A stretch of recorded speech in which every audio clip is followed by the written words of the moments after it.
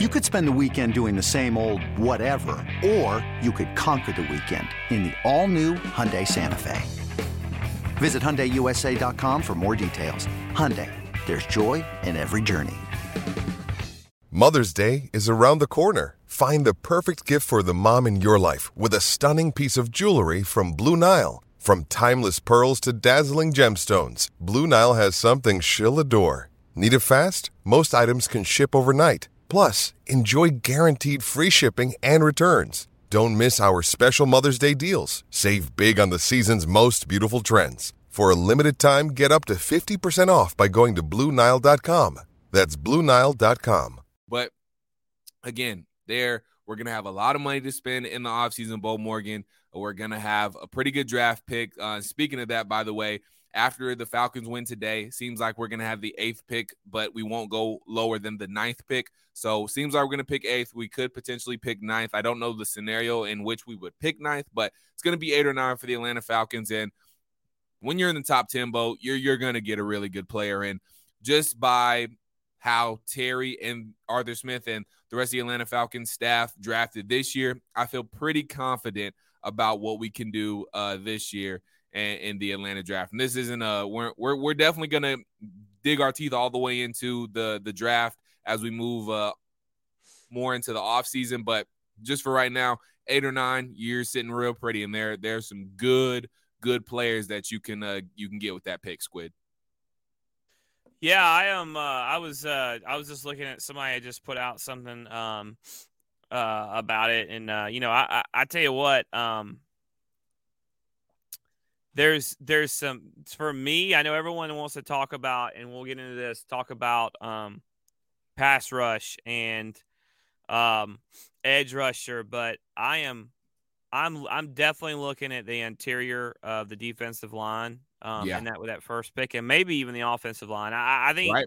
To me, I think there's 3 positions. To me, you take the best player available there D-line, even if it's an edge guy.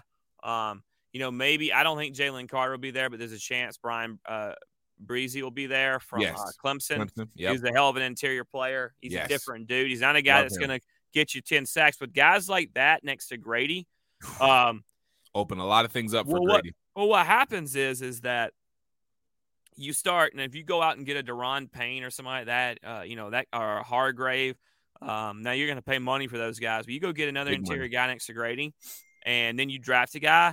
Now you just change your entire defensive line. You'll have TQ Graham coming back. You just made your defensive line possibly, if the draft pick plays out, one of the best in football. Right away, and that's going to open things up for Zoe. Now, Lorenzo Carter's a guy we didn't talk about, and he was on a 1-year deal. Yeah, I think he's done enough. Yeah, he's a hell of a depth guy right now. D'Angelo Malone, for sure. I think it's going to get better, and honestly, I saw a lot from Ebiketie that a lot of people I think soured a little bit. But for me, the thing about Ebiketie is he was close, but because you never got an interior push, guys could step up and make throws. I think Ebiketie is close, man. So as an edge player, so there's a lot to look at when it comes to all that. But yeah, to me, it's interior O line, it's interior D line, and obviously depending on what happens with McGarry and if you re-sign him, and then cornerback, because you look, Casey Hayward's I love Casey Hayward. But he was hurt almost half the year, I guess. Yeah, he played 6 games, I think it was. Or he was in 6 games, went out the 6 games, so he didn't even play full 6 games. So something like that. You need an answer there. He wasn't a long-term answer anyway, so you need an answer there. Well, he's he was on a 2-year deal, so maybe if he gets healthy, you try to bring him back, try to add some depth in the free agency or one of the guys you got, and then moving forward, maybe that's a situation where, maybe not this year, but next year you can draft a cornerback. But to me,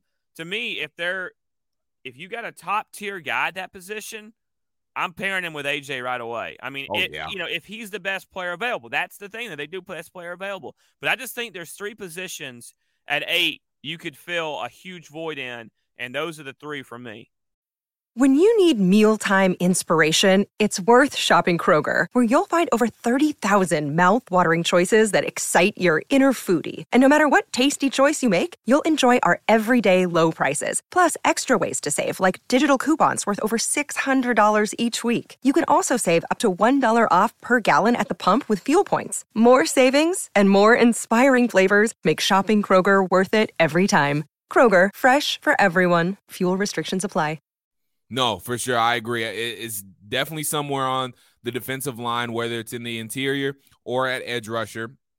Offensive line as well, because, Elijah Wilkinson did look okay at left guard, but is he your long-term answer at left guard? And these are questions that, Arthur Smith, Terry Fontenot are going to have to answer. So is he your long-term answer at left guard? Is Caleb McGarry your long-term answer at right tackle? I mean, he looked really good this season, but what's his number? What's the number to bring him back? Is that a number you're willing to pay for a guy?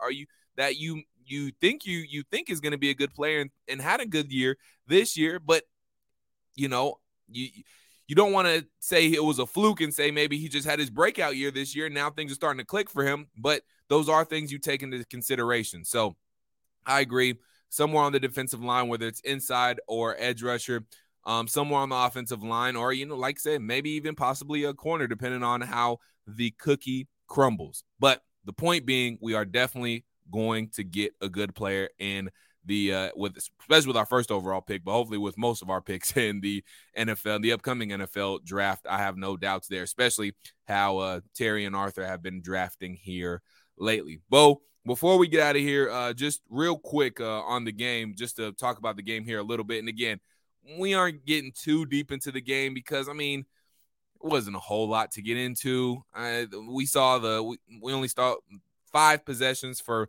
Tom Brady and the starters, really. Then it was kind of the backups up until that point. It kind of looked like a preseason game after that. And honestly, the Falcons did what they were supposed to do against Blaine Gabbert, against Kyle Trask, against those type of dudes. And so I was impressed by that.